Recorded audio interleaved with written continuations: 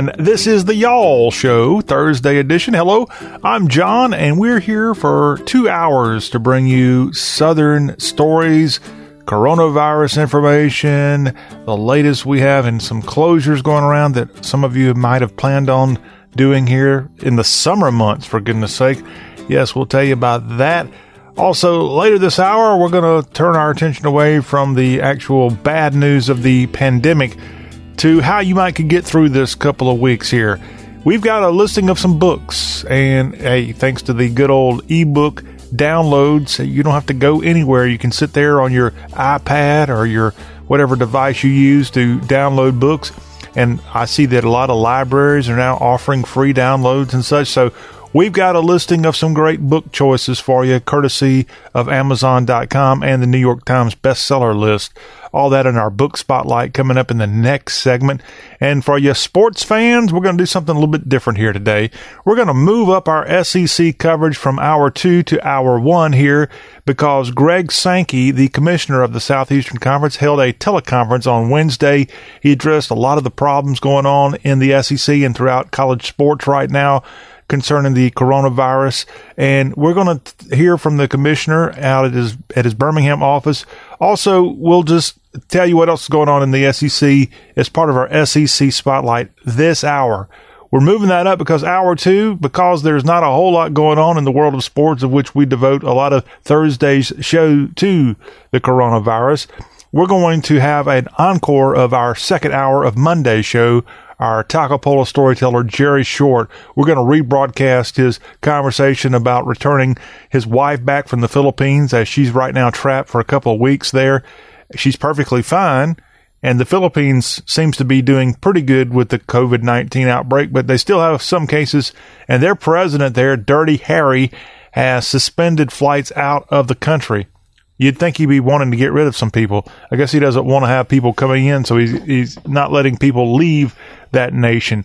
Well, Jerry's wife, who's a Filipino native and about to become a U.S. citizen, she can't come back here right now, and he's going to tell us about that. Plus, at age 14, a young Jerry Short was quarantined, not for 2 weeks like we're seeing now with the coronavirus, but he was quarantined for 4 months, not because of COVID-19. It was something else he had to deal with back in 1960, and he's going to be on to tell us about that. Again, this is an encore of our second hour of Monday's show that we're going to have in our second hour today, a rebroadcast for you as we're just like everybody else, kind of scrambling around trying to fill up content with no sports going on. And heck, most of our department stores have shut down. I tried to go into a Belk on Wednesday and it was closed till further notice. I was able to go into a sort of a fast food place and get some grub, but most of our restaurants now are being proactive and are not offering food. So it's unprecedented what's going on. I know that's a word that gets used a lot, but this is truly unprecedented. And I was telling a doctor friend of mine that I met with on Wednesday, I said, this is just not right. I mean, even if you follow the guidelines like you're supposed to, it makes life really strange and just not real. It's almost like I don't want to live in a world where we have to so-called social distance if this were to continue on for more than a few weeks. I mean, you can't go to the bank, as I tried to do on Wednesday. Also, one bank wouldn't let you come in. I think the other one is drive-through. But what if you want to open up a new account, which in most circumstances, banks would roll out a red carpet, or if they're regions, they'd roll out a green carpet for you because they want you to come in and open up a new account with them or establish some type of loan, if they do that these days, or get a credit card or something like that. You can't do that through a darn drive-through, and you really can't, in my opinion, do it online. That's that face-to-face contact you just gotta have. I read about dentist office being urged to not operate, and I even thought about this, and I haven't seen one report on that, so I'm going to break some news here for us here today. We got to keep our military in mind, especially our sailors. Can you imagine being on an aircraft carrier or any kind of ship right now in our U.S. Navy and you're worried about a pandemic like COVID-19? If one sailor on a ship comes down with that, the whole ship is likely to possibly capture that virus. And I haven't heard one report on that. I assume if the Navy's smart, they're going to quarantine their ships with zero cases, we hope, and keep them well away for at least a month or two, since those ships oftentimes are at sea for quite some time, and get through this mess. And hopefully the families and spouses and loved ones of all those brave sailors out there will understand the reasoning behind that. But I haven't heard one thing from the Pentagon about our U.S. Navy. I know our military, like the Army, of course, we saw early on some of our military personnel in Korea come down with a positive testing of the coronavirus. But at least they're able to maneuver about and not infect the entire place like you would on a ship. Again, something I had not thought of, but we got to keep everybody in mind. But let's keep our U.S. Navy in particular in mind right now, as we're all kind of sifting through the mess that is COVID-19. So we got books to talk about, SEC to talk about, and more. And if you want to talk about it, if you've got something to say, get off your COVID-19 chest. 803-816-1170 is our telephone number. Our website is y'all.com. Our Facebook page is y'all.com on Facebook. We'd love to hear from you. Now let's get into the headlines across the Southeast. And we've been telling you for quite some time that the mountain state of West Virginia was the only state holding out without a positive coronavirus case. Well, unfortunately, West Virginia now has had a positive test, and therefore West Virginia is now one of 50 U.S. states that have had positive tests for coronavirus. And the U.S. Senator for West Virginia, Joe Manchin, he said the best way to facilitate Congress's planned payments to the middle and lower income Americans in response to the outbreak is to use the unemployment insurance apparatus. As he says that West Virginia is the most challenged state of all. That from Joe Manchin. And I assume what he's talking about there is the fact that West Virginia has had large unemployment numbers through the years because of the coal mining industry suffering big time. And some of that was revived here in the Trump administration era. But Joe Manchin, as he reacted to that first case, I think it was in what they call the Eastern Panhandle of West Virginia. That's over toward Maryland and toward Virginia, not all that far from Harper's Ferry. Harper's Ferry would be, I guess, a part of the Eastern Panhandle of West Virginia, as they have, I guess West Virginia's got two panhandles. The one way up there, Wheeling is part of that, and then the one toward our nation's capital is also there. But as I said, Senator Manchin said that his state is the most challenged of all, as they lag behind other states in terms of testing capacity, is what the senator was specifically referring to. He said, quote, "So unless we can get these tests, we were so far behind the curve being prepared to test people and having the supplies. Now we have to play catch up. So now we don't know where this virus will be ready to have an outbreak." That from the senator of West Virginia. Now, the governor, Jim Justice, says that a trio of counties surrounding Martinsburg have had the issue of this first patient. This patient in that Eastern Panhandle was in that area of Martinsburg, but did not specify which county. Martinsburg, I don't know what town or what county Martinsburg, West Virginia's in, but a couple of counties all come in together. This is where not only do you have West Virginia, you got Maryland, and Virginia's right there. And really, Pennsylvania's only a few miles away as well in that portion of the mountain state. But we want to keep all of our states in mind here to try to contain this virus's spread as much as possible. Now, Tennessee's a part of the virus, I guess, remedy effort. The U.S. Air Force has flown 500,000 coronavirus test swabs from Italy to Tennessee. And this, again, according to the Air Force, General David Goldfein said that the Pentagon sent these tests to Memphis, and they're transported across the country on an Air Force C-17 cargo plane and will be distributed around the country. But this, I don't know why they're not using it in Italy. Maybe Italy had too many of these things.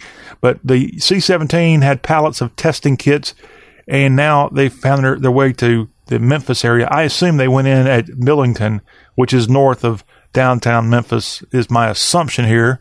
And Millington has often long been a one of the headquarters. It might have been the headquarters for the U.S. Navy's medical unit. But yes, those C-17 planes leaving Italy, coming all the way to the Memphis area, again this week, delivering 500,000 coronavirus testing swabs that will now be disseminated across the entire country. But good to know that they're not needed, or maybe they're needed. We just took them away from Italy because we see that the potential in this country could be, unfortunately, that of what we've seen in Italy the last couple of weeks, which is a very ugly, ugly situation. Italy, frankly, might be hit harder by this than even China after it's all said and done. Well, as we said, a lot of places around the country have enacted local laws, state laws, the federal government recommending things, and some of that includes closing bars and restaurants, altering hours. And Texas, Governor Greg Abbott, he's now doing a little bit different than the rest of the, I guess, growing trend across the country. As the chief executive in the state of Texas, which has 29 million people, they've got 80 cases of the coronavirus as of Wednesday, 3 deaths related to it. But as more and more governors around the country are ramping up restrictions, Governor Abbott has held firm on deferring decisions about school and business closures to local authorities across Texas's 254 counties. And again, he's doing something a little bit different than a lot of states. I mean, most every southern state now has had a governor come out and close schools, recommended that restaurants close, or certainly cut it back, the in-store dining experience. And he's aware, Governor Abbott of Texas, about the increase going on there, but he's trying to, again, keep it more on the local level, the county level. And with more than 250 counties in the Lone Star State, those are a lot of decisions that have to be made, but that's a little bit different there in Texas as compared to the rest of the Southland. Now back to Tennessee for a story in Manchester, Tennessee. Each summer for roughly the last 20 years or so, you've had this music and arts festival, Bonnaroo, take place.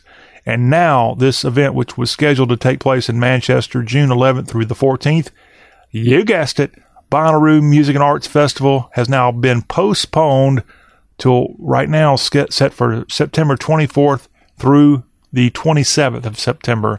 So it's moved back about 3 months and a week or so away from its mid-June regular spot on the rock and roll calendar, if you will. All this being done as a precaution for the health and safety of all the Bonnaroovians, the artists, staff, and community.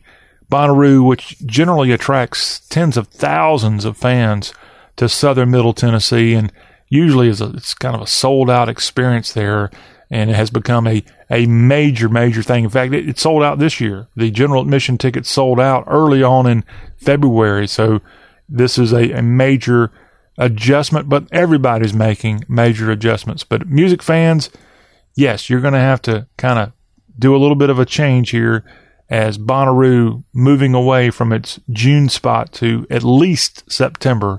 Again, September 24th through 27th at the Farm there in Manchester, Tennessee. And I don't have the exact year. I think this might be like the 21st year coming up here at Bonnaroo. It's been a great success there, so much so they even added an additional fall event last year, of which evidently didn't go so well, and they have kind of nixed that one, but now it looks like they're getting it back. And by the way, this I think is going to be the 17th Bonnaroo this year. In fact, they had a first ever female headliner announced. R&B star Lizzo was supposed to come to this. I'm not sure if she's able to head up the event in September, but some Bonnaroo news for you, and it's not the best news for you, all of our music fans out there. One other change going on right now, you might have already started seeing the commercials on television prior to the coronavirus outbreak, but the Census Bureau announced that they are suspending field operations for 2 weeks out of concern over the coronavirus. The Census Bureau said they were continuing to monitor all operations related to this once-a-decade head count as the global pandemic continues. As of Wednesday, 11 million households had answered the census questions, so that's a good thing. And the U.S. Census Bureau is doing their best part to remind people that maybe for the first time ever, you actually can do your census online and go there and fill out. And maybe if you do that, you won't have to worry about somebody coming and tracking you down every day. knocking on your door and doing this census in person. So check it out. Go ahead and help them out if you will. That would be, I'm sure, a very noble gesture to do it online. Census 2020, and nobody left behind according to their deal. 2020census.gov is the website to learn more about how you can do it online. But right now, the census is currently suspending field operations over coronavirus concerns.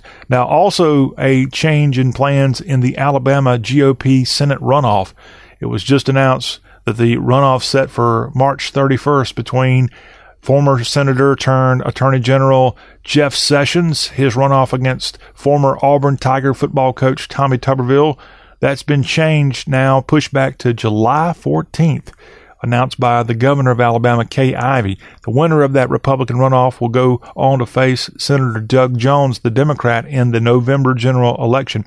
The delay also affects primary runoffs for state and local races, in addition to this sort of marquee matchup on the Republican side. This originally was part of the Super Tuesday vote in the Yellowhammer State, of which we know that Joe Biden was a big winner on the Democratic side for president, but Republicans also had a chance to vote on the Super Tuesday primary a couple of weeks back, and Tommy Tuberville and Jeff Sessions were your two leaders out of a field of roughly 5 or 6, and those two now go to this runoff, but now this primary runoff on the GOP side in Alabama being pushed back a couple of months, July 14th, for Tuberville versus Sessions. And this one's getting really interesting. We've seen already the president come out in support of Tommy Tuberville. And then you've seen other organizations like the NRA weigh in, and some have picked sides here that you wouldn't think they'd be picking sides for. And according to polling, it's a close one right now. I think it's like 33%. That was the vote that Tommy Tuberville got back in the actual primary, of which he didn't get the 50% margin, so there is a runoff. But he got 33%. Jeff Sessions got 31%. There were also other people running in the original vote earlier in March. But now these two move on, but they got to wait a little bit longer, so they're going to be trying to raise money and try to get some face time over the next couple of months, as we're all looking for something to think about besides coronavirus, and politics just might be one of them. Bernie Sanders needs something to think about, and one thing he's thinking about is not dropping out of the race, as he put out a statement on Wednesday saying his campaign is reassessing, but the Vermont senator says they are not dropping out, and that raises questions about whether he'll drop out after 3 more losses. He lost this week, Florida, huge loss there. He lost Illinois, and he lost in Arizona. So, Bernie, can you not read? Because the writing's on the wall, but he's got a movement that he's trying to keep going, and therefore he's going to stay in the race as long as he possibly can. But right now, as we said, Bernie, in an address, a social media address to the nation, says that he's reassessing but not dropping out, which is probably not the best of news for Joe Biden.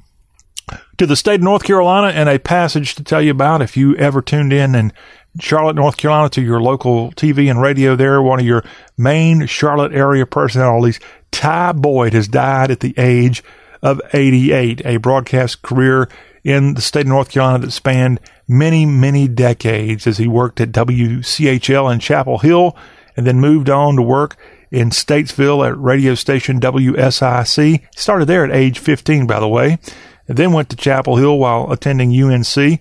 And then he went on to work in Charlotte at WBT AM, as well as WBTV television station, a morning man on the radio station. His radio show, by the way, was #1 for 60 consecutive rating periods, not just months, but ratings periods. That's, 15 years straight, roughly? And he left WBT at one time to found the National Speakers Association, where he became its president. He was inducted into the North Carolina Broadcasters Hall of Fame back in 91. And again, a long-time broadcaster, mostly in the Charlotte area. The passage of Ty Boyd of WBTV. Another story out of North Carolina. This one's slightly more upbeat and slightly more fun, perhaps, especially if you like to drink beer. Because of the coronavirus outbreak, Governor Roy Cooper of North Carolina, he issued an executive order earlier this week closing all restaurants and bars except for takeout.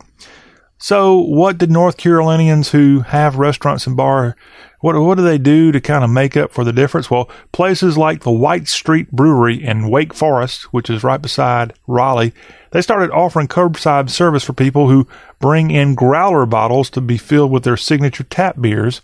And so you can get a to-go beer is the way they're doing it there in North Carolina with beer. And I don't know if every state can allow this, but why not? Why not allow you to go out and enjoy a good beer? And this is not the only place. Beer drinkers in Alabama, they rejoice when the state's ABC Commission issued an emergency rule that allows curbside sales of unopened alcohol at restaurants and bars.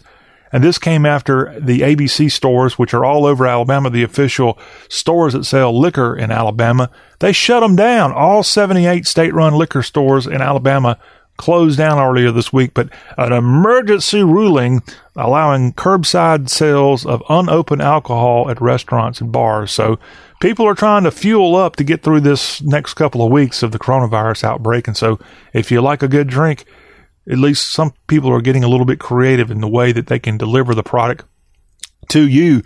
Well, there's also another outbreak to be worried about, especially as we wrap up our headlines from across the Southeast. Another little outbreak you might need to be worried about it, especially if you're going to be in the mountains of Virginia, as the state has been alerting residents to the fact that bears are starting to wake up from their winter slumber and are going to be out looking for food. And now with people sheltering inside, the bears might think they're in hog heaven and have free reign. So this could be a scary time in the mountains of the Old Dominion state.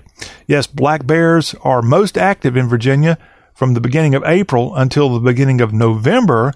And currently there's about 17,000 black bears in the state of Virginia. So if you live anywhere in Virginia, you're in bear country, according to authorities. But that's one thing in Virginia. You better be looking out for bears to start popping up soon. And I know bears are pretty common in parts of Virginia, not just in Virginia, but also Tennessee, East Tennessee specifically. You got them all over North Georgia. A buddy of mine's got a darn camera that he always puts on Facebook of when a bear comes up to his door in the middle of the night. It's the creepiest thing. And these bears, now that we've kind of slowed things down and gone inside, when they wake up here in the next couple of days, if they're not already out of their slumber, oh man, they're going to be ready to pounce on hopefully your garbage can instead of you or your loved one. So just keep that in mind. Yeah, coronavirus has us on the edge, but if you live in bear country, might want to be a little bit extra careful here. And that wraps up our headlines on today's Y'all Show. Hey, when we come back, we've got the latest book news. Which books are atop the top of the charts, if you will, on the Amazon and New York Times bestseller list. We'll have that information. Something for you to do, darn it. We all need something to do. Because this darn virus, well, you can read a good book, and we'll tell you some good recommendations when the Y'all Show's Book Spotlight comes at you next.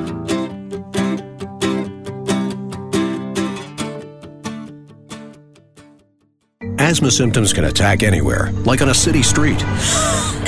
Now, you can get fast relief anywhere with new improved Primatene Mist, the only FDA-approved asthma inhaler available over the counter. So whether you need relief of symptoms at the park or at your kitchen table, Primatene Mist starts working quickly, opening up your airways to restore free breathing. For temporary relief of mild symptoms of intermittent asthma, use Primatene Mist and breathe easy again. Available at CVS, Rite Aid, and Walgreens. Use as directed. Well, look who's home. How was your day, hon?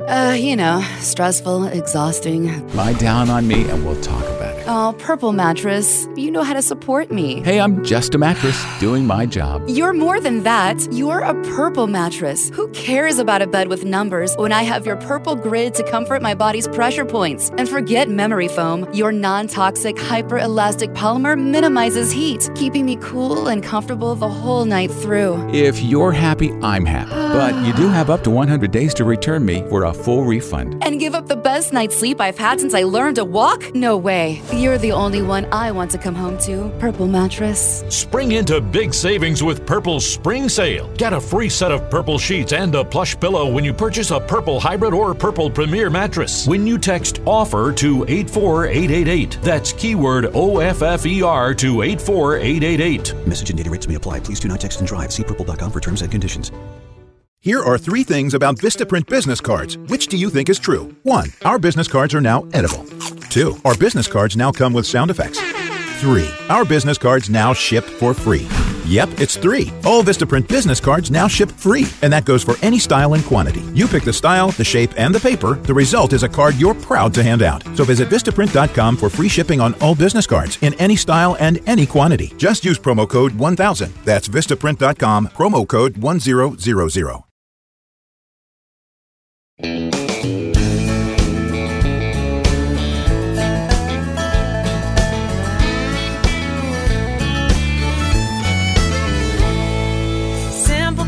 That's a way for me. Don't have to be anything fancy. Just call up the gang, pull some chairs around.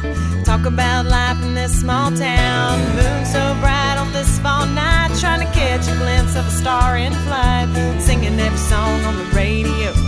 Ain't no place that we gotta go. On a Friday night, there's a place I like that knows how to make me feel alright. Kicking it with some real good friends. This is what I call my kind of weekend. Don't have to have a party crowd. Don't matter if our music's up loud. Can't believe we're so fortunate to have fun, just fortunate. This is the Y'all Show, and we live by the book periodically here on the show that's all about the South, and we love our Southern writers. But right now, we're going to tell you about some of our great Southern writers mixed in with writers from all over the world as part of our book spotlight. Thanks to Amazon.com, we have the 20 most sold and most read books of the week chart. And I'll start off with some fiction. If you're a Harry Potter fan, oh goodness, there's plenty of Harry Potter books by J.K. Rowling atop the book charts on Amazon.com. Number 1, Harry Potter and the Order of the Phoenix, followed by Harry Potter and the Goblet of Fire, Harry Potter and the Sorcerer's Stone. That might make for some good quarantine reading, if you will. Our good Southern writer Delia Owens is number 4 on the Amazon list with Where the Crawdads Sing. Another Harry Potter book at 5, Harry Potter and the Deathly Hallows. Number 6, American Dirt by Janine Cummins. Another Harry Potter books at 7, Harry Potter and the Half-Blood Prince. At 8, Harry Potter and the Prisoner of Azkaban. Number 9, Harry Potter and the Chamber of Secrets. I think J.K. Rowling must have bought her way onto this Amazon and Kindle Unlimited chart, don't you think? Jojo Moyes, The Giver of Stars, is at number 10 in this list. Number 11, In an Instant by Suzanne Redfern. Number 12, When We Believed in Mermaids from Barbara O'Neill. At 13, Ann Patchett's The Dutch House. Celeste Snitz, Her Little Fires Everywhere. That's at 14. The Guardians, from a good Arkansas/Mississippi/Virginia author, John Grisham, and his The Guardians, which has been on the list for 22 weeks now. It's at 15. Alex Michaelides' The Silent Patient is at 16. Stephen King's The Stand is at 17. Sarah J. Maas's House of Earth and Blood at 18. Elle Mar's The Missing Sister at 19. And at 20 on the Amazon list is Last Day by Lou Ann Rice. Those are your top 20 most read fiction books. Now to the nonfiction category, so we shouldn't see any Harry Potter books on here, right? No, we see a book by our former First Lady, Michelle Obama. 70 weeks on this list from Amazon as the most sold and most read books of the week. And Becoming by Michelle Obama is at number 1. Crown Books has made a few pennies off the First Lady's book there. Number 2 is Eric Larson's The Splendid and the Vile. Number 3, Talking to Strangers, Malcolm Gladwell. That's a good book here in quarantine time. Can't Hurt Me, David Goggins. That's been on the list now more than a year. It's at 4. How about our good Texas girl, Jessica Simpson's Open Book? It's at number 5. She goes into abuse as a youngster and that and more. And it's only been out about a month and a half. Open Book at number 5 on the Amazon list. Educated, Tara Westover is at 6. Greg Olson, not the Carolina Panther turned Seattle Seahawk football player, but the author Greg Olson, If You Tell, is at number 7. Lori Gottlieb's Maybe You Should Talk to Someone is at 8. Untamed by Glennon Doyle is at 9. Atomic Habits from James Clear checks in at number 10. Chris Voss and Tal Raza's Never Split the Difference is at 11 on the Amazon list. Yuval Noah Harari's Sapiens is at number 12. At number 13 is, how about this one, Stephen Covey's The 7 Habits of Highly Effective People. Do you have those 7 habits? If so, you just might be in this book by Mr. Covey, and you might be checking in at number 13 this week. Got to cover your ears, little ones, for this one. At number 14 is Gary John Bishop's Un-F-U blank K Yourself. It's number 14 this week. Should have done a better job on the book title there, fella. At number 15, A Very Stable Genius by Philip Rucker and Carol Leoning. Want to take a guess what that one's about? It's about Donald J. Trump's testing of America. A Very Stable Genius at 15. Number 16, 12 Rules for Life from Jordan B. Peterson. Number 17, the guy that's supposed to be funny, although I don't think he's that funny, the Comedy Channel's Trevor Noah, Born a Crime at number 17. Rachel Hollis, Girl, Stop Apologizing is at 18. How to Win Friends and Influence People from Dale Carnegie is at number 19. And the last book on this book, this is another one that you got to cover your ears, little ones. The Subtle Art of Not Giving a Blank by Mark Manson from Harper Books. That's at number 20. Again, this is from the Amazon charts of the 20 most sold and most read books of the week. And these last 20 I just rattled off are all in the nonfiction category. Now, to the New York Times bestseller list, and I'll just go through a handful of these on the combined print and ebook fiction category. Number 1 this week from the New York Times is Sarah Moss's House of Earth and Blood. Number 2 on the NYT list is Long Range from C.J. Box. Number 3, Danielle Steele's The Numbers Game.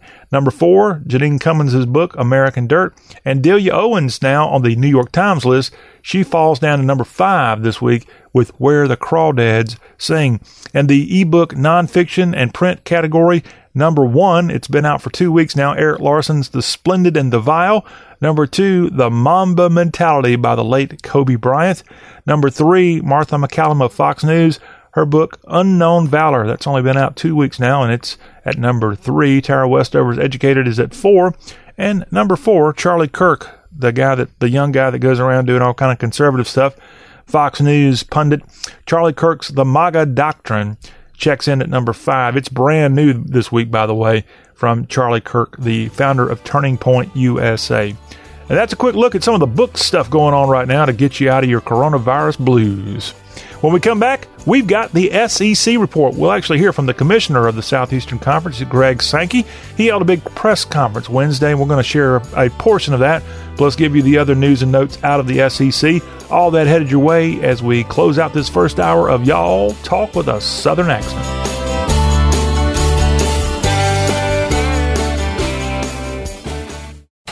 Well, look who's home. How was your day, hon?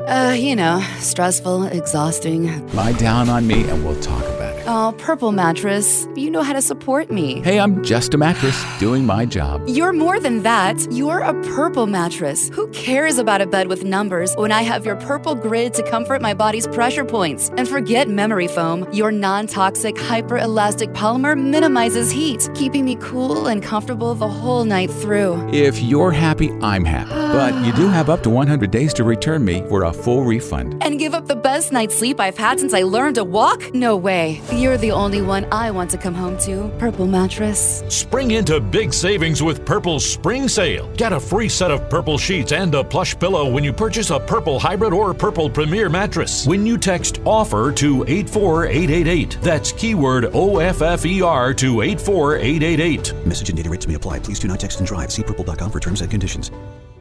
Asthma symptoms can attack anywhere, like on a city street. Now, you can get fast relief anywhere with new improved Primatene Mist, the only FDA-approved asthma inhaler available over the counter. So whether you need relief of symptoms at the park or at your kitchen table, Primatene Mist starts working quickly, opening up your airways to restore free breathing. For temporary relief of mild symptoms of intermittent asthma, use Primatene Mist and breathe easy again. Available at CVS, Rite Aid, and Walgreens. Use as directed.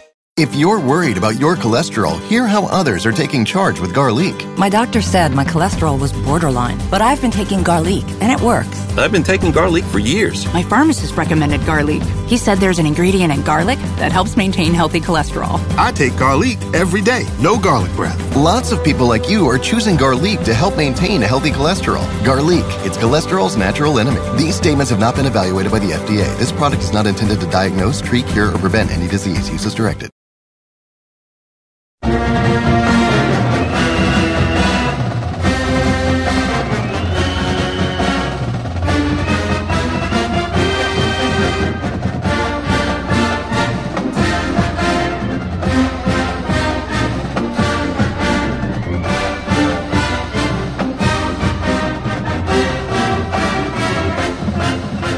They're not throwing up cans of beer in the air right now outside of Swayze Field in the right field area right this very moment, but they just might be. That's the fight song there of the University of Mississippi. We got good news, Land Shark fans, about your Diamond Sharks. We'll have that in just a second. This is our SEC Spotlight. Welcome in as we wrap up our first hour of this, the Y'all Show. And in our SEC Spotlight, we're going to first start off from the head man of the conference. Greg Sankey is the commissioner. And on Wednesday, he took out 40 minutes of his time to have a teleconference with reporters about the developing situation of the coronavirus and its impact on his conference. And questions were asked, everything from the financial fallout of the pandemic to the testing of athletes. Also asked about football, and other sports too. And I'm going to let you hear the commissioner of the SEC, who's now, I think, in his third year guiding the Southeastern Conference, taking over for the late Mike Slive. And we're going to let you hear a portion of this. Of course, some of this he may address. You may hear him echo this, but he talked about football several times. Spring games are officially called off. That was made earlier this week, that decision. But there's still a very small window in which practices could be held before the students leave for the summer. That to be determined. The football season at this point, everybody's still optimistic about the season starting on time around Labor Day. The commissioner talked about that. He also, again, talked about athletes testing positive for the coronavirus and more, and discussed all the scholarship limits and more. 40 minutes he talked about all this stuff, even the financial impact. He was asked several questions about the possible fallout financially on the SEC, but those concerns were for another day, he said. Of course, the SEC, each of the member institutions bring in about $45 million a year, so I don't feel too sorry if they take a little bit of a financial hit. But I know that's not good news for the institutions themselves. But hey, some of these coaches make $5, $7, $8, $10 million a year. And maybe this year they'll only make $9 million instead of 10. I think that's still pretty good money. Bernie Sanders is not a big fan of you $10 million coaches out there. Now let's go in and hear from the commissioner, Greg Sankey, again. This is a portion of his meeting via teleconference with reporters from the SEC office in Birmingham on Wednesday. We're announcing we have canceled all regular season conference and non-conference competitions for the remainder of the 19-20 athletic year. That syncs up with the academic calendar, so the remainder of our spring sports. That includes all of our remaining SEC championship events. We also made a statement that we will not conduct spring football games in the conference, nor any so-called pro day activities on our campuses moving forward through the rest of this term. We've canceled conference championships now in, by my count, 11 of our 21 sports, indicating how busy the spring is for us in the conference office and on our campuses. That includes men's basketball, gymnastics, equestrian, men's and women's tennis, men's and women's golf, men's and women's outdoor track and field, softball, and baseball. We do understand the impact of each of those events, some on campus, some conducted at neutral sites. And I want to express my appreciation for how each of our hosts, particularly for neutral site championships, has communicated with us, I think us with them and our staff, and those around those neutral site events, and understanding the unique position in which we've all been placed. We've also stated clearly the need to provide care and support to our student athletes through necessary and essential services. Those include providing academic support, which is particularly important given that most of our universities, the vast majority, have gone from primarily classroom instruction to online learning. We've also changed the foundation of our student-athlete lives. We've heard much about time demands, but the regularity of that schedule in many ways can be an asset. We continue to provide medical care where needed. We understand the impact on student-athlete mental health. For many who have had their opportunity for a championship, in the immediate view, those in the winter sports, or the longer view to compete through a conference schedule, and ultimately for conference and national championships, those opportunities have been removed. Where appropriate, because of housing circumstances, housing and nutritional support is provided on our campuses still. Many of our campuses have seen their student athletes depart and return to home. So with those opening comments, I'll do my best. I think I've been told, have set probably a record for an SEC conference call today with numbers, so I'll do my best to entertain questions. I will note some questions right now are unanswerable. I have said last week, for those of you who are in attendance in person, I don't know is a perfectly acceptable answer, and we have an obligation to figure out what those answers will be moving forward. And we're in one of those circumstances in life where there may be more I don't knows than I know how something will play out. And that was the commissioner of the Southeastern Conference, Greg Sankey, as he held a teleconference Wednesday. Reporters firing off questions to the commish about everything from testing of athletes for the coronavirus to football and more. And we thought here in our SEC Spotlight would give Sankey a little forum here on the Y'all Show to let all y'all hear from the head man of the SEC, where it just means more. Now to some other headlines from the SEC, and this also affects college basketball. We now know the final top 25 poll from the Associated Press. Since there's no March Madness, there's no national championship, this is certainly not going to go down as an official championship for the Kansas Jayhawks, but Kansas in the final AP poll, 63 first-place votes. Only Gonzaga and Dayton got a first-place vote. So Kansas, KU, rock chalk to you. Big-time number one ranking to wrap up the 2019-2020 season. From the SEC, the highest-ranked team was the Kentucky Wildcats, UK at number 8 in the final AP poll. Also from the SEC, you have Auburn checking in at number 20, and that's it. There's no LSU. There's no Florida Gators. So all in all, only 2 SEC teams in this final top 25, and that, my friends, is not a very good statement for SEC basketball in 2019 and 2020.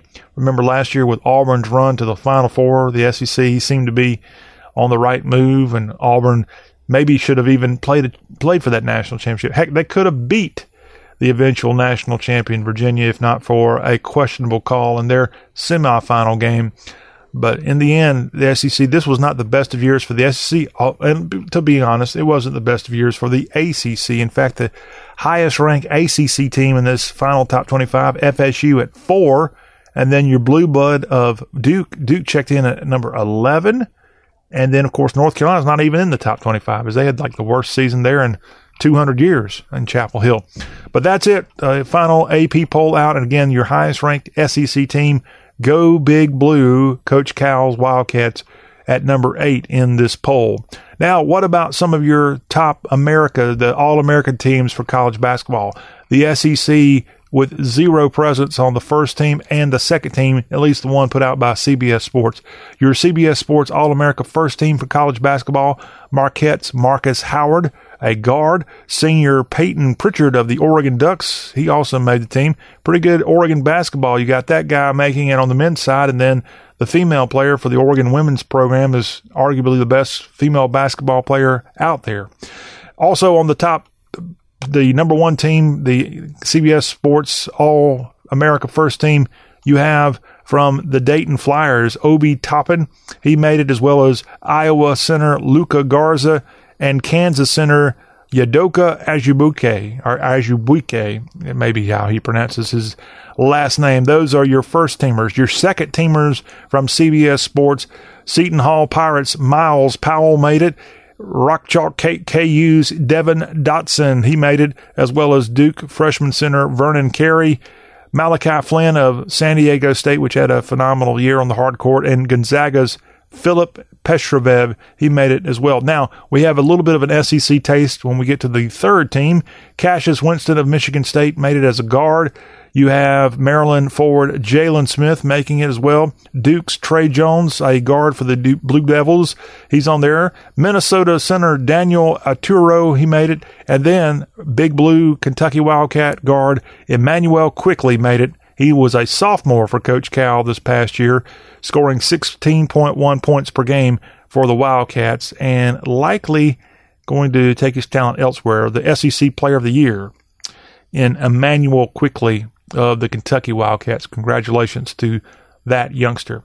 And as I said, if you're a fan of Mike Bianco and the Mississippi Land Sharks, well, congratulations, Mississippi. According to the website collegebaseball.info, they put out a College Baseball Nation poll, and according to College Baseball Nation, those guys in red and blue are number one. And this is the last poll for the year. So that's it. Number 10 in the SEC, Georgia is in the 10th place in this poll. Vanderbilt checked in at number 7. And then also from the SEC, the Florida Gators at 2. And then Mississippi at number 1 in this ranking. And I saw their justification for this. Part of it was the fact that Mississippi knocked off Louisville in their opening series. That was a huge series win. Then Mike Bianco's squad went all the way to Greenville, North Carolina, beat ECU, and also defeated Indiana. They had a midweek win against Southern Miss, which is a pretty good baseball team these days. And they swept Princeton, and they'd been on a multi-game winning streak when the season came to a collapse. So that's the justification. Again, this is from College Baseball Nation, their power ranking final one, and the Mississippi Diamond Land Sharks number 1. Now to some football news. LSU quarterback Peter Parrish has been suspended for a violation of team rules, according to head coach Ed Orgeron, as Parrish, a backup quarterback, now off the team for a bit of time, even with the coronavirus going on. Parrish hasn't been with the team for a while, according to the coach, and was not with the team during off-season workouts following the program's national championship. The coach said he doesn't know when Parrish will return to the team, but he, again, out after a violation of team rules there at LSU. Now, also want to tell you about the Senior Bowl. That happens each year in SEC country, and the Senior Bowl has officially announced they're going to be moving from their longtime home at Ladd Peoples Stadium to the brand new Hancock Whitney Stadium in Mobile. That's where the South Alabama Jaguars are going to be playing football, assuming there will be a 2020 season. And this Senior Bowl, again, moving to a different location there in South Alabama to USA's 25,000-seat stadium that's going to open on the USA campus this fall. And you'll see a lot of SEC players in this January 2021 game.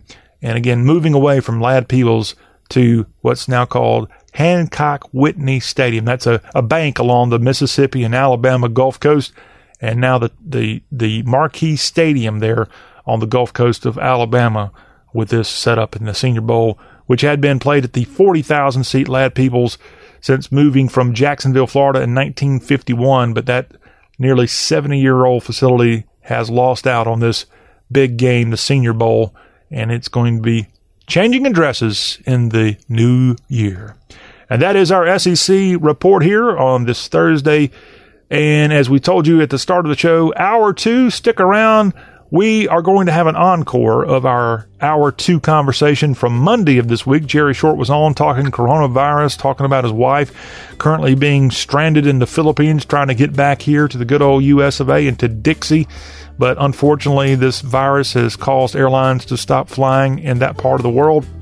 So he's trying to get through that. Plus, he remembers this time as a youngster at age 14, he was quarantined for 4 months.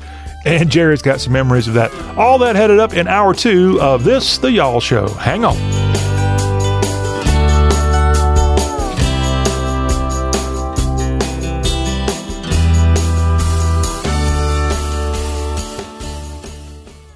If you're worried about your cholesterol, hear how others are taking charge with Garlic. My doctor said my cholesterol was borderline, but I've been taking Garlic, and it works. I've been taking Garlic for years. My pharmacist recommended Garlic. He said there's an ingredient in garlic that helps maintain healthy cholesterol. I take Garlic every day. No garlic breath. Lots of people like you are choosing Garlic to help maintain a healthy cholesterol. Garlic, it's cholesterol's natural enemy. These statements have not been evaluated by the FDA. This product is not intended to diagnose, treat, cure, or prevent any disease. Use as directed. Text and whatever. Just don't text and drive. Visit StopTextsStopWrecks.org. A message from the National Highway Traffic Safety Administration and the Ad Council.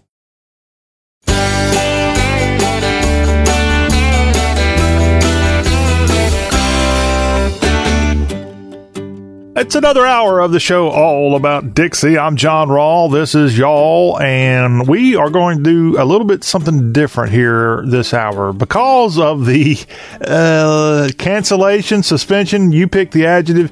We are going to do something a little bit different this hour because we don't have a whole lot of sports to talk about here as we look back at the weekend in sports.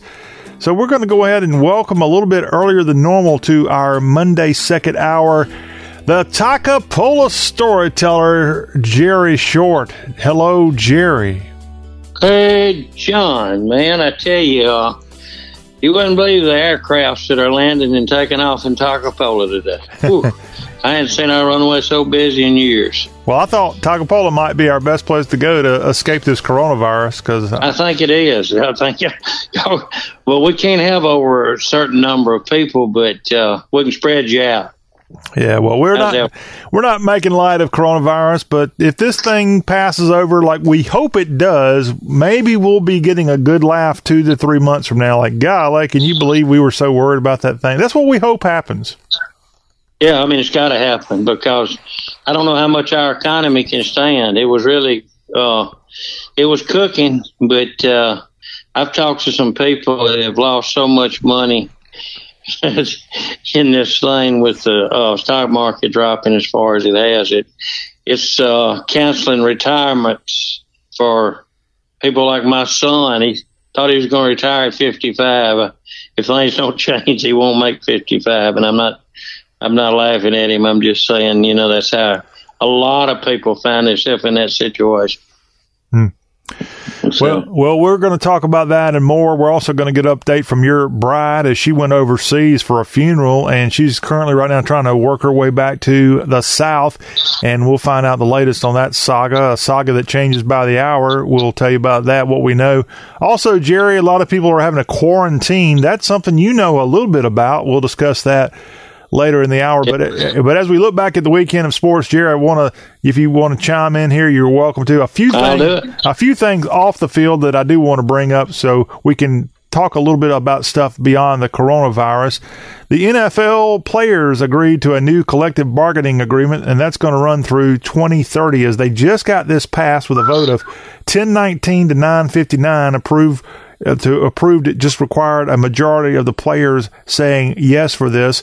But it looks like, Jerry, this will ensure the NFL, labor, and other parties come into an agreement. And this is going to clear the way for a 17-game regular season as early as 2021. Also look for the playoff teams to expand from, I think, the current 12 to, 14.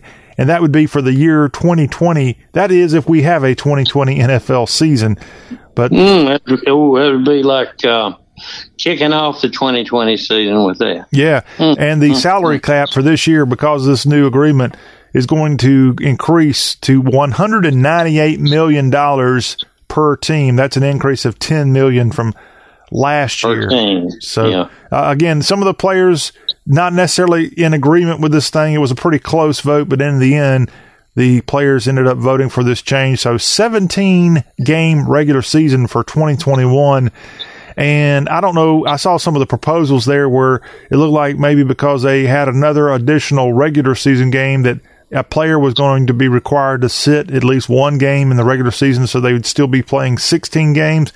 I'm not sure if that is. A player would have to sit? Yeah, it would be essentially, it'd still be playing 16 games a season. 16 games for one individual. Correct. Yeah. But I don't know if that ended up being a part of this deal or not. I haven't read through the entire agreement, but it means more money. If nothing else, it means more money. Obviously, and I'm sure the networks are all for it, and that's another game. So, did you say that they would also add a couple of teams to the playoff? Yes, they're going to expand. I think 2 teams per league. I think I'm right on that. Dang. So then, in essence, then you could, if you won the Super Bowl, and went undefeated and broke Miami's record, which you'd already break it on that extra game, just about. But how many games could that be? That could be 17, 18, 19, 20, about 21? Yeah, it could be. Goodness gracious. That is a lot of football. I guess. Do you think that this new league is putting a little in that vinegar? You talking about the XFL, which just canceled its season? Yeah, it just canceled its season, but it was doing fairly well, wasn't it? I think it was doing okay. I think they're going to have some changes this offseason. I would expect them to add an additional town or two, maybe move a town or two, maybe New York, LA. Right. Yeah. They might move those to the south. Maybe a Birmingham or Memphis could be new franchises. Yeah. Oh, I think so. And remember the other leagues that have tried to come in before, the Southern, this, I've been told by friends that listen to this new league and watch the new league that it's got a little bit more college style to it, and that would fit in the South. Mm-hmm.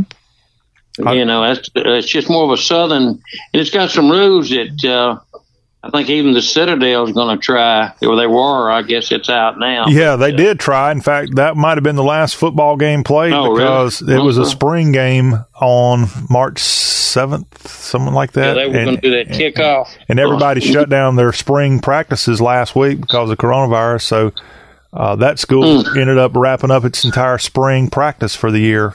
And a handful of other schools had already finished their spring drills before everybody's had to shut down all of a sudden. And some haven't, I don't think, even started. Yeah. I believe the one north of me, I don't think that even started yet. Yeah, I don't think so. So it's a real difficult situation. Now, we're talking money here. We're talking NFL. We're talking to Jerry Short, by the way, too, here, our Toccopola storyteller, putting on his sports journalist cap. We're talking about players making more money. It was a pretty good day Sunday for Ryan Tannehill, the former Texas A&M quarterback, Miami Dolphin quarterback, who ended up being traded to the Tennessee Titans. Well, the Titans have agreed on a 4-year deal with their signal caller that will pay him up to $118 million.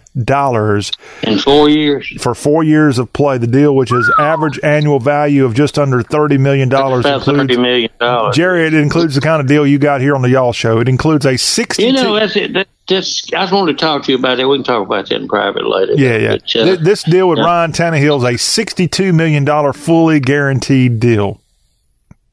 That's, of course, I'm proud for him and all that, but it's getting out of hand. And, if they designate him as their athlete, designated money athlete, that takes away from a lot of other players. And, of course, I've known of some that have reduced their salary to try to build a better team.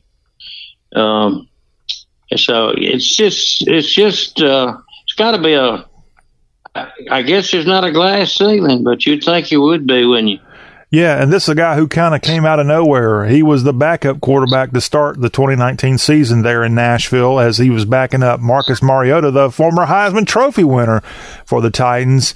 And he helped some good agents. And he helped the Titans to the playoffs. He was named the NFL Comeback Player of the Year for 2019 after Tennessee went to the AFC Championship game and lost to the Kansas City Chiefs, the eventual Super Bowl champions. Tannehill, the number 8 pick by the Miami Dolphins back in 2012 out of A&M, and a great payday for him. What this means for Titans fans and for the rest of the NFL, with the Titans ponying up to pay him, again, what could be nearly $120 million. Tom Brady likely not going to be going to Nashville. Where do you think Tom Brady is going to be playing football here in 2020? His contract expires with the Saints. No. Whoa. That's Drew Brees. I think Drew Brees expires with New England. Yeah. Because there was a lot of talk that he might be going to Nashville. Is Eli going to New England? No, I don't think so. I'm just joking, but that would be some kind of twist that would be the headline of the highlights, wouldn't it? But no, I don't know where he would go. He's the type of player that hadn't got a lot of years left. He's been in one system his whole career, I think, hasn't he? Not that I keep up with pro football. Well, he's had the same coach, which you don't often have the same coach for what's been almost 20 years. 20 years. And, I mean, you take a situation like that, it's really not as many right fits as you would think it would be because of the success of the franchise. So Nashville is definitely out.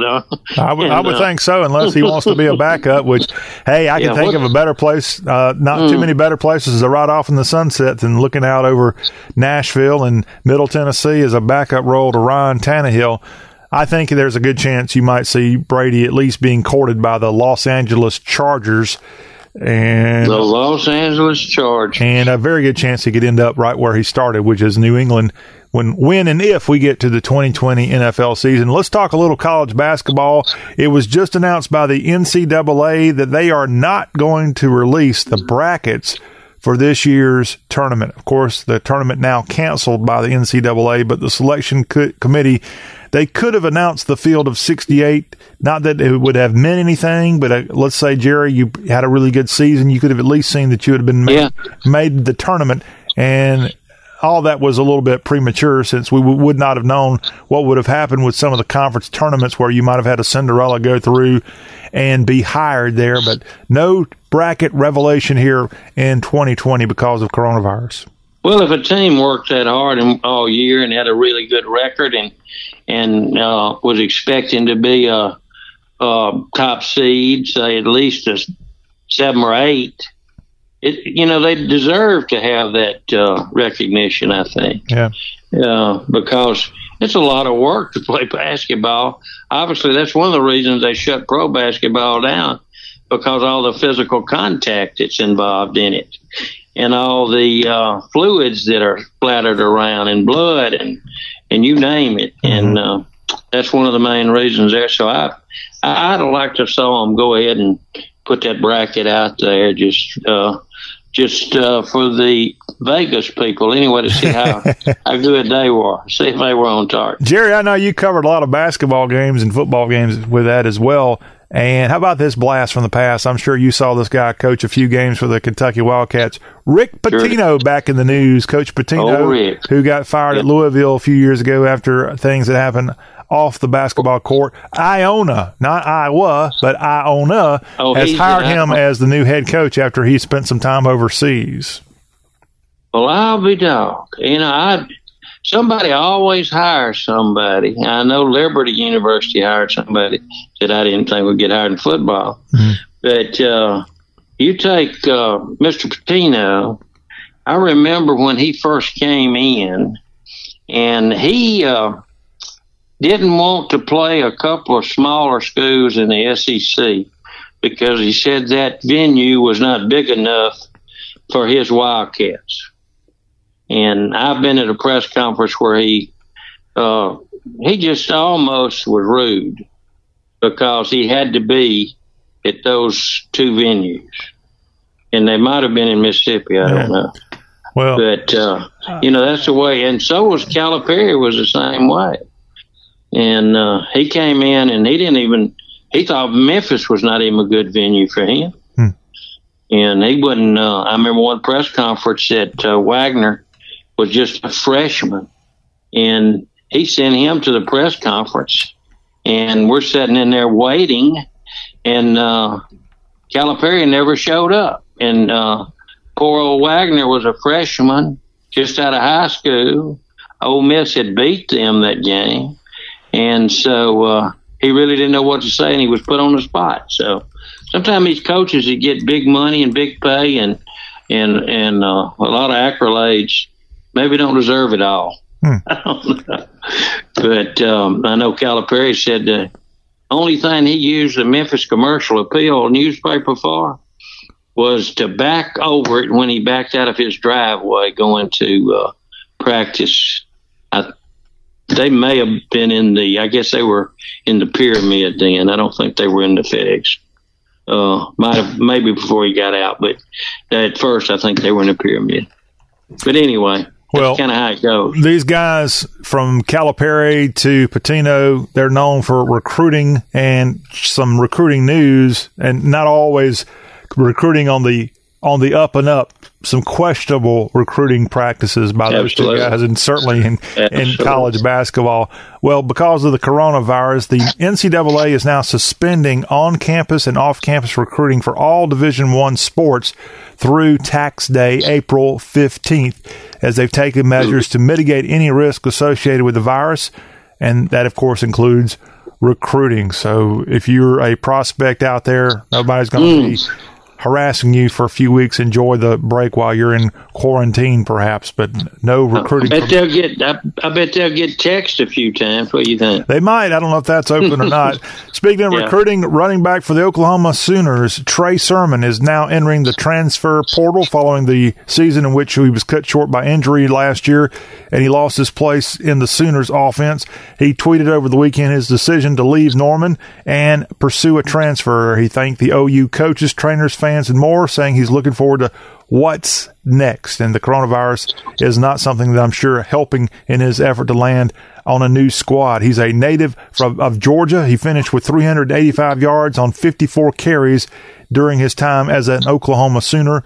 He leaves with 2,076 career rushing yards and 391 receiving yards, 25 total touchdowns. And that, again, a Georgia native for Oklahoma, Trey Sermon, looking to go on and play elsewhere in 2020. Oklahoma brings back a lot of memories. They've recruited good running backs from all over the Southeast, and a lot of them haven't stayed there full time for some reason or other. But I go back to Bud Wilkerson, and Oklahoma's always been good. Yeah. And they've had 2 or 3 off years, but boy, they don't have many, so I'm sure they'll replace him. They will, and to get a kid from Georgia to go all the way to Big 12 country, play for Oklahoma, that it doesn't happen every day, leaving SEC country to go to Norman, but now he might be back in SEC country. Jerry, I don't know if you tuned in to television Sunday trying to find any kind of sporting event on TV, but even NASCAR did not race over the weekend. As NASCAR postponed the next 2 race weekends, they canceled the race at Atlanta Motor Speedway and that race in South Florida at Homestead Miami Speedway. All this as a result of the coronavirus outbreak. And the next scheduled NASCAR Cup Series race, March 29th at Texas Motor Speedway there in the Metroplex. Yeah, just south of Fort Worth. Oh, right there where 35 splits, I believe. It sits right in the middle of that. But, I don't want to get political about any of this stuff, which I never believe, I never get too political, but maybe if we can't have events outside, there's things that we don't know about this coronavirus. It's just getting to be a little bit much. Well, I thought NASCAR would at least take advantage of the fact that, okay, fans aren't in the stands, we're still going to race, and for them to cancel and to maybe have a monopoly of live sporting competition, even though I don't think of NASCAR as a true sport, it's entertainment. But they could have had an opportunity here this past weekend to be the only so-called live event on TV, and they passed up on it because of the fear of coronavirus. So, when DC infecting sports just a little bit too much, maybe. Well, it reminds me of a meme somebody sent out on Sunday that I saw. It said, the only virus to be afraid of is the virus known as the media. That's true. Of which we're not part of here on the Y'all Show. Oh, not that type anyway. So I'm just thinking, like baseball, collegiate baseball, is it done for the year, or are they going to play? They set these dates ahead, but why do they think it would be better 2 weeks from now, 4 weeks from now? I don't look for that to happen. Well, they canceled Omaha. That's not going to happen. That doesn't mean some of these conferences can't get back together in a couple of weeks and decide, well, you know what, we're at least going to play for a conference championship. And I'd love to see some of your big conferences out there at least have some sort of college base. Just, if nothing else, to bring us back to normalcy. Well, haven't they mentioned that you're going to give them another year of eligibility? They will, but that doesn't help the people in these towns. No, that don't help. If the money has already been lost this past weekend in towns, hotels and restaurants, and you can just sit here and name it all day. That has cost these smaller, mostly in the South, because there's probably now about 10 schools that really have big crowds in baseball, collegiate baseball. And those are the ones that depend on that revenue coming in. I've seen it happen in too many places. And also at Hoover when you have the SEC baseball tournament. Occasionally it's somewhere else, but 90% of the time it's at Hoover, Alabama, right out of Birmingham. And, hey, they fill up I think that's a AAA farm club facility. AA. They fill it. Is it AA? They fill it up. A vacated AA. The Barons actually have a newer park, Regions Park in downtown Birmingham now. Oh, is that right? I didn't know that. Yeah, the old Met there at Hoover is essentially used for the SEC tournament and for Hoover Buccaneer football, the high school team there. That's about it. Jerry, we got more. We got more to talk to you about. We're going to switch over and talk a little bit about your wife as she traveled to the Philippines, sadly, for a funeral right here in the height of this coronavirus outbreak.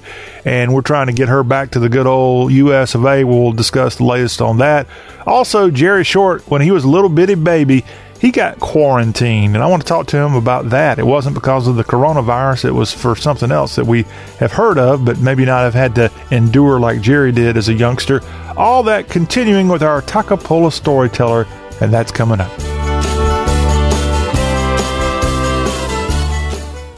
Asthma symptoms can attack anywhere, like on a city street. Now, you can get fast relief anywhere with new improved Primatene Mist, the only FDA-approved asthma inhaler available over the counter. So whether you need relief of symptoms at the park or at your kitchen table, Primatene Mist starts working quickly, opening up your airways to restore free breathing.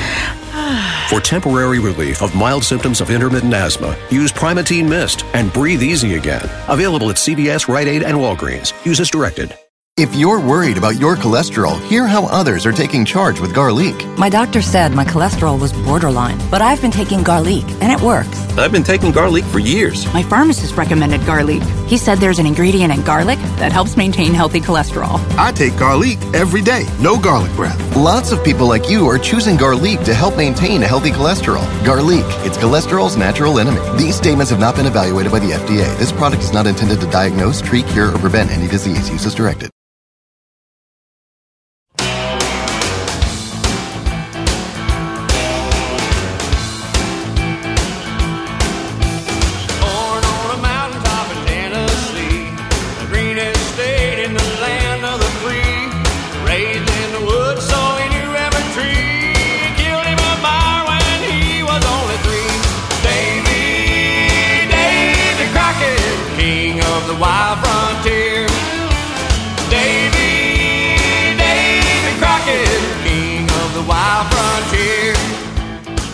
The Y'all Show, as we continue here, as we get a week of Y'all shows going after a couple of days off last week for what we thought was a kind of a very abbreviated spring break version.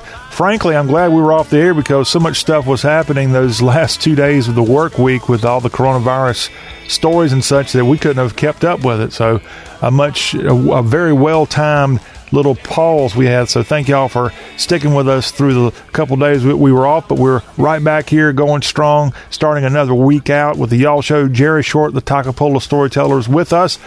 Jerry, your wife had a brother pass away recently, and she traveled back to her native Philippines for the funeral, and now she's trying hard, and it's tough for her to get back to the U.S. here with all the travel restrictions. So if you don't mind, I know this changes by the hour, but what can you tell us about Sonia as she's trying to get back here to the U.S.? Well, the funeral was 2 days ago, and I was supposed to pick her up at the airport in Memphis today. And or early in the morning. It's about 2 or 3 o'clock in the morning or something like that. But however, that all got changed, obviously, with all these flights around the world. And she's trying to work her way out of the Philippines, but they shut Manila down. And you can't get in and out of Manila like you once could. And I can't talk about all the, what possibilities are, but it's a lot of work involved in trying to skip and hop some of those islands in the Philippines to get out of there, and it can be done. Right now that she's looking like she could get back to Memphis by the 22nd or 3rd or something like that. But that's not for sure. They let her know that there was X number of people still ahead of her that was trying that route that she was trying. And so you're just going to have to wait and see. It's playing it day by day, and it's really inconvenienced. She has a home over there, and her sister also does. And they've got to get back to Salt Lake City, and they're having trouble too. They're working today on if it's any way possible to get out. So, I don't know what'll happen if you get out and you get in. Once you get in here, I know she wouldn't come through LAX, but I understand that LAX has just been a nightmare out there, and she would come through in Atlanta, but you might have to go back through Seoul, and that would be the one that I don't know what Atlanta would do on testing. I hope they have what it takes to do the testing there, because you just never know. I know the health department in a town that I'm familiar with I have relatives that have a urgent care clinic, and the health department sent someone to their place the other day, and because they thought they had it. They did have a strain, but it was a wrong strain, thank goodness. But the health department out of the state came up and talked and interviewed and said, hey, we can't have this, and they can't come in here, they can't go to the emergency room, you got to quarantine. Now, they had a strain, but it wasn't a strain that we're worried about. So, it's just things like that happen daily, and you never know where they're going to happen. We haven't had that many cases in Mississippi. I don't think we've had a death, unless it happened today. I hadn't heard about it. And as a matter of fact, I don't know about 4 cases maybe. And most of them, I understand there's one in Greenwood, Mississippi now, and that's pretty close to Acapulco. And I don't know where that person had been. And there's a couple in Hattiesburg, and I think one gave one to the other, and they came out of Florida. My granddaughter was at Opryland. It's been a long time since I took my children to Opryland. My granddaughter was at Disney World, and they shut it down, I think, Friday, but Thursday she texted a photo that they had them wearing gloves riding these rides and things. And, she's a 9th grader. She's a big girl. But anyway, she, I don't think putting gloves on would cure you rubbing your face with your hands or your gloves. I don't see much difference there. Yeah. But things like that, you just never know from day to day. So we just got our fingers crossed that my wife can get here. And it's week to week, but right now they're double-crossed and praying that it'll be next Monday. One thing complicating your wife's desire to get here is the fact that she's actually not officially a U.S. citizen. She's a whisker away from being that. Yeah, really. We recently took the trivia question. We had a contest here based on some of the questions they asked someone like your wife in her effort to become a U.S. citizen. You got to pass a citizenship test. And Jerry, you can go ahead, and maybe this will help get her a little bit more ahead in the line. They'll let her skip a couple spaces. Well, that's true. Go ahead and announce how she did on her citizenship test. Well, like all other, she got 10 years of college and a couple of master's degrees and different stuff. So she made 100. And which most of our American citizens born and raised here, couldn't make 100 on that thing. So I know the security guard come out while I was waiting in the waiting area, and he said, the person that gave your wife the test said, your wife needs to be back there giving tests. so you never know. But she studied hard. It wasn't easy stuff. So she's just waiting a swearing-in ceremony to become a U.S. She's waiting the oath, and she has me check the mailbox she's gone for 2.5 weeks, and I had to check that mailbox every day to see if they had a date set up for the oath, which I'm sure that'll probably be postponed now with all that's going on, because they have a group of people taking the oath at one time in an enclosed area. So I guess that'll probably be put on hold on the oath taking. Well, if she was an official citizen, I'm sure that would help her in her effort to get back here safe and sound. We wish her and everybody else traveling, even our U.S. citizens that went across somewhere and are trying to get back here. Let's try to get through this thing together. Now, how has this affected us here in the good old U.S. of A? I haven't, at least in the last couple of days, noticed much of a change, Jerry. However, when I went down to my local Hardee's, they did do things there a little bit different. Talk about wearing plastic gloves. All the workers had plastic gloves there. Yeah. They wouldn't let you go get the napkins out of the containers. They gave you your napkins there. I think they also shut down the soft drink things. They wouldn't let you go get refills. Oh, you couldn't fix your own drink. They gave it to you. Yeah. And then, I'll be down. And that was at Hardee's. And that was just at a typical American style restaurant, fast food chain. Correct. No, they did it. They did all that. And they had a little note on the counter explaining what all was going on. I wasn't quite, I gave her cash money. It wasn't like I'm trying to do my part to contain it. I had to interact. I paid with cash, and I went back and got refills. So they had to touch actually they threw my cup away. When I got a refill, they gave me a brand new cup. Yeah. Huh. Well, that must be the national chain must have told them, hey, this is the way it's going to be from now on. And we're hearing that on this day, they may shut down restaurants around the country, which I think, that's a major decision. That's a decision that you talk about affecting people's lives. There's people like me, Jerry. I don't know about how empty your cupboard might be. Pretty empty. But I looked at it today, and my wife had fixed me enough food to make it through till tomorrow when she got back.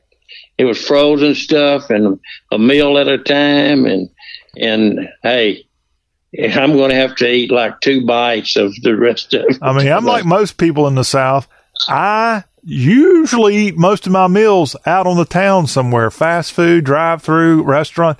I don't cook. And if I cook, I got a few things to eat here, but it's not going to make me get through a week, maybe 2 to 3 days. And there's a lot of people who just can't get up and go to restaurant, or they don't have the food if they don't have the food saved up, they don't have the ability to go to a grocery store or other places to get food. So, I asked a lady across the street from this house that I'm in now, and she's 94, and I told her, call me if you need something, I'll go get it, because you just can't be running back and forth. And they say the shelves are empty anyway. I hadn't been in a grocery store. And toilet tissue, that's become an issue that I really don't understand. We talked about that in the first hour, Jerry. I thought of you. Oh, you did? We talked about this. There's a plant in Choctaw County, Alabama. Do you know what town that is? Oh, Choctaw County. No, I know. I don't. Wait. Is that down now on the Mississippi line around across from Meridian somewhere? I think it's Butler. That's Butler. It joins Mississippi. Mm-hmm. Yeah, Butler is where they have a big plant that makes toilet paper there. Yeah. And they got 900 employees. They're doing extra duty, if you know what I mean, to get the toilet paper cranked out. What goes into making toilet paper, Jerry? Well, the same fiber that's dissolving pulp. And what type of trees are we talking about? Probably a pine because it dissolves a lot better with the chemical. Okay. And they have big toilet paper place at Bowater and Tivy up at Tennessee, north of Chattanooga also. And I understand they've been having some problem with their manufacturing of it. So I know they're speedy trying to, it's owned by a Canadian outfit, but I know they're trying to speed production up because they didn't have that much actually in supply. So I was told that they were really fighting that thing because that's a high seller right now. You can make some money off of some pine trees dissolving pulp and run that through the mill and come out as toilet tissue. Can you see the demand of needing toilet paper being filled pretty quickly? Is the process of making toilet paper something that takes a long time to do?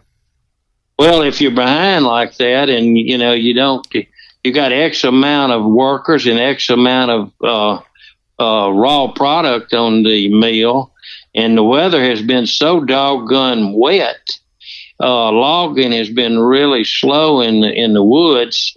I would say if they don't have a good bit of inventory built up, they'll have to try to dang get some loggers and some fiber moved pretty doggone quick, or they won't have the material to make a lot of whatever product needs to be made in a short period of time. I've been through that before in 70 when gas got to $1. We just didn't think we was going to make it. We added a lot of logging jobs in the company I work for, International Paper Company, to try to get things going because we couldn't get enough fiber quick enough when gas went that high. And it was just people had shut down everything and it was gone. And they just said, we got to get this going. And so they were so far behind with the inventory when gas went to $1. They had to just forget about it being real expensive. As a matter of fact, I paid $1, and I heard you paid less. I paid $1.70 a gallon for gas, and I believe you paid even less than that. Yeah, I announced that in hour one in our business report. $1.54 is what I paid at the pump over the weekend. Hey, it's been a while since I've seen $1.54 gasoline. And I enjoyed it, but really deep down, paying gas prices that low is not actually good for the economy, right? No, because I've already talked to some people on a pipeline out in Carlsbad, New Mexico, and Pecos, Texas. It had a few lines out there, and this is coming from Saudi Arabia and Russia. They're getting these prices, they're dropping these prices by flooding the market and whatever they're doing. But a couple of jobs that they were going to kick off, they didn't kick them off in that Eagle Pass oil shale because they don't need the product now at the refinery. So there's a couple of pipeline jobs that I know a guy that was going to be working on one of them, and he said things are still pretty open in Oklahoma, and he was going to go to Enid, Oklahoma this week and see if he could hire on as anything, a flagman. It didn't matter. And he's an operator and a welder, and he can do anything, but it slowed that industry down also. That's one you wouldn't think about. Nope. Hey, Jerry, we got one more segment with you here as we talk to our Takapola storyteller on this Monday edition of the Y'all Show. A lot of people are hearing the word quarantine. Well, that's a word, Jerry Short, you know a little bit about. And when I know too much. And when we come back, we'll find out why you were quarantined as a youngster and how you got through it. All that in our final segment of this, the Monday Y'all Show. If you're worried about your cholesterol, hear how others are taking charge with Garlic. My doctor said my cholesterol was borderline, but I've been taking Garlic, and it works. I've been taking Garlic for years. My pharmacist recommended Garlic. He said there's an ingredient in garlic that helps maintain healthy cholesterol. I take Garlic every day. No garlic breath. Lots of people like you are choosing Garlic to help maintain a healthy cholesterol. Garlic, it's cholesterol's natural enemy. These statements have not been evaluated by the FDA. This product is not intended to diagnose, treat, cure, or prevent any disease. Use as directed.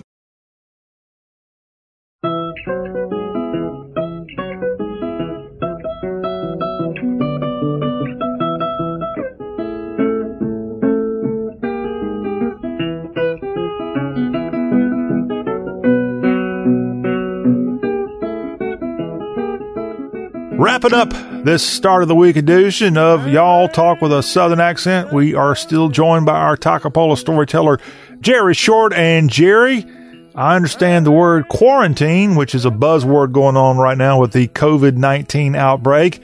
Quarantine, something you've actually done in your life? Absolutely. And let me tell you, it was not fun. And I didn't do it for a week or 2 weeks or a month. I did it for 4 months. And would you go to prison for something?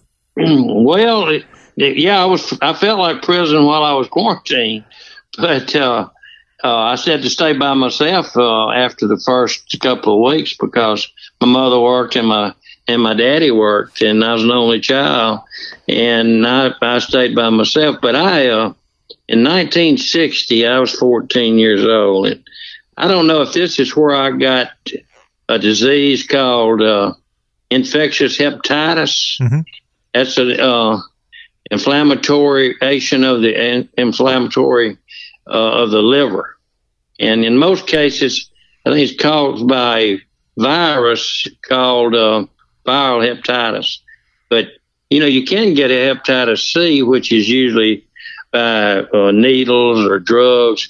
Obviously, at 14 years old in 1960. Mm-hmm. I hope I wasn't involved. Didn't even know what any of that kind of junk was, but definitely wasn't involved. I think I got mine because you can get it from eating off of raw vegetables and things like that.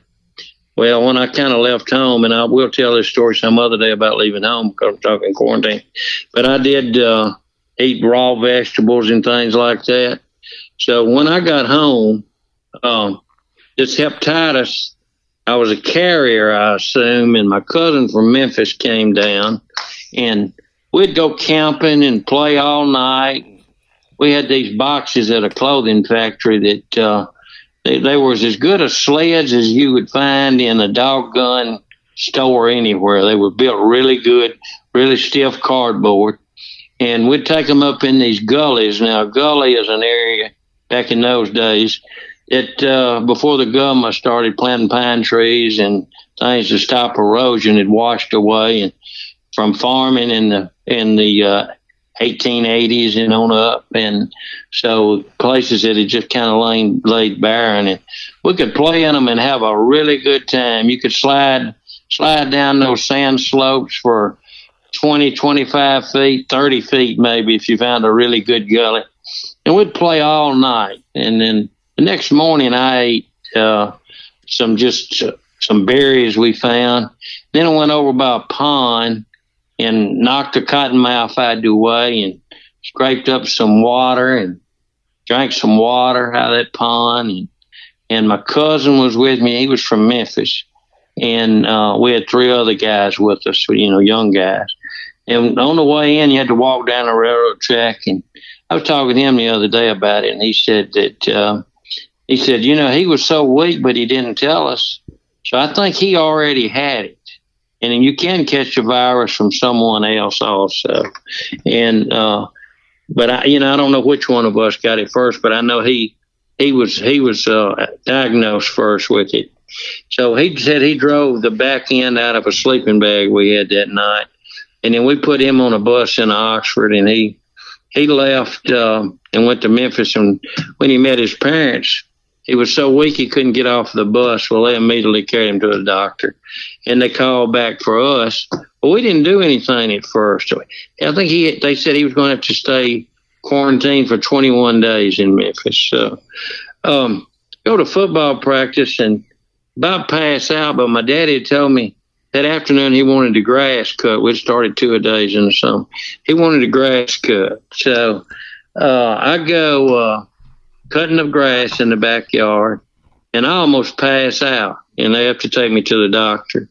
And the doctor diagnoses it as hepatitis, which is your skin is yellow, your eyes are yellow.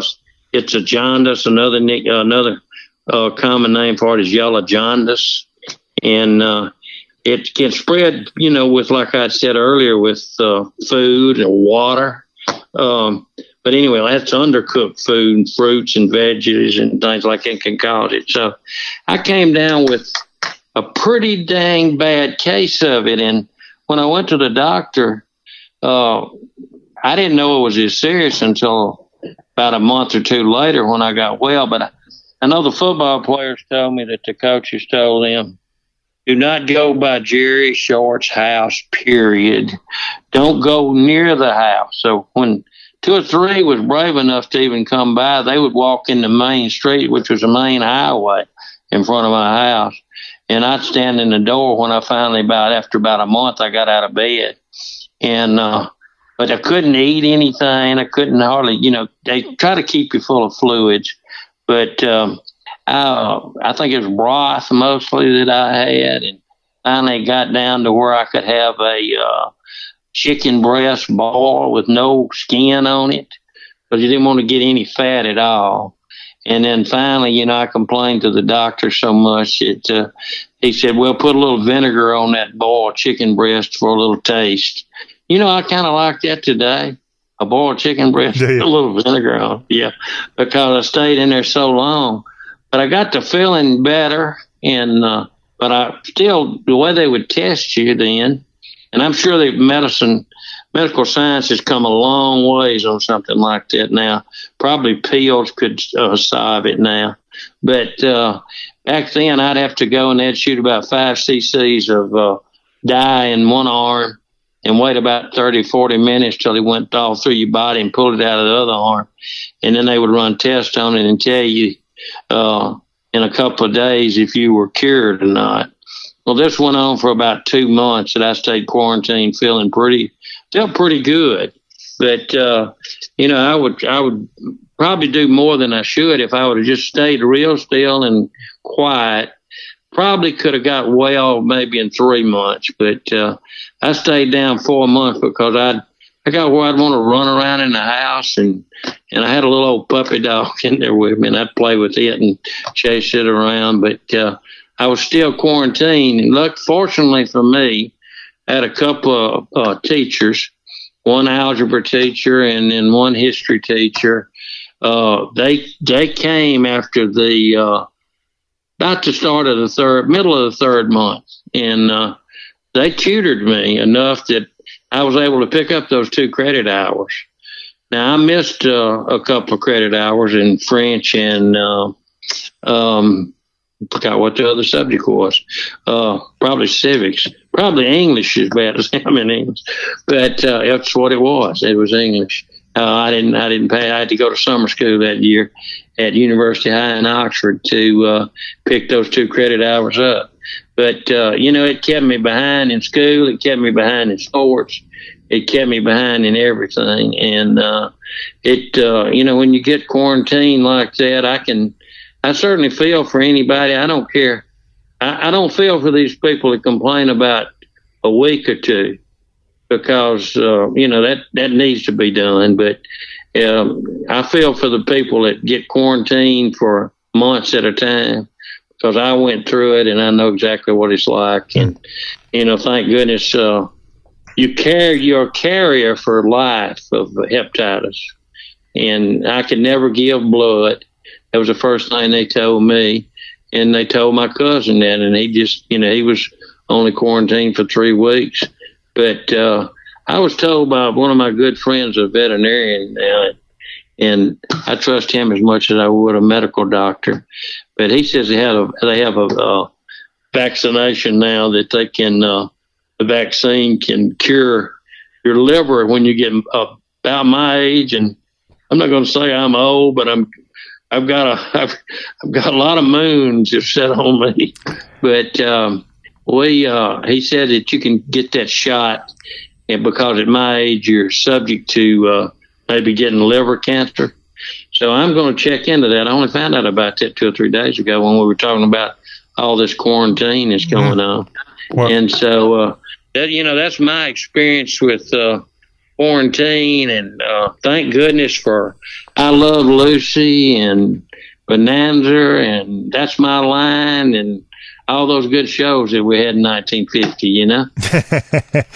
Yeah. Or 60. Yeah. 50, I won before years old. Yeah, I think, and somebody in that time period said, Jared, go to your room and stay there for 4 months. And I don't think you were a very good listener, it sounds like. No. I mean, if I hadn't been so sick that I couldn't get out of bed that first 3 or 4 weeks, I'd have probably just went on. I was told later on that they had seriously thought that I might not make it. And did you make it? You know, I hadn't figured it out yet. That's the reason. That's the reason I want that shot in the liver. Well, no more quarantining for you, Jerry Short. Well, that wraps up our conversation with you, Jerry. Thank you. We look forward to having you back on next week. Maybe a little bit more brighter subject can be brought up with you. Oh, that was pretty bright. I know you got a laugh out of that. Yeah, somewhat. That wraps up our show here today. Thank y'all for listening. We'll be right back here for a new Y'all Show Tuesday. Until that time, be safe and keep it y'all.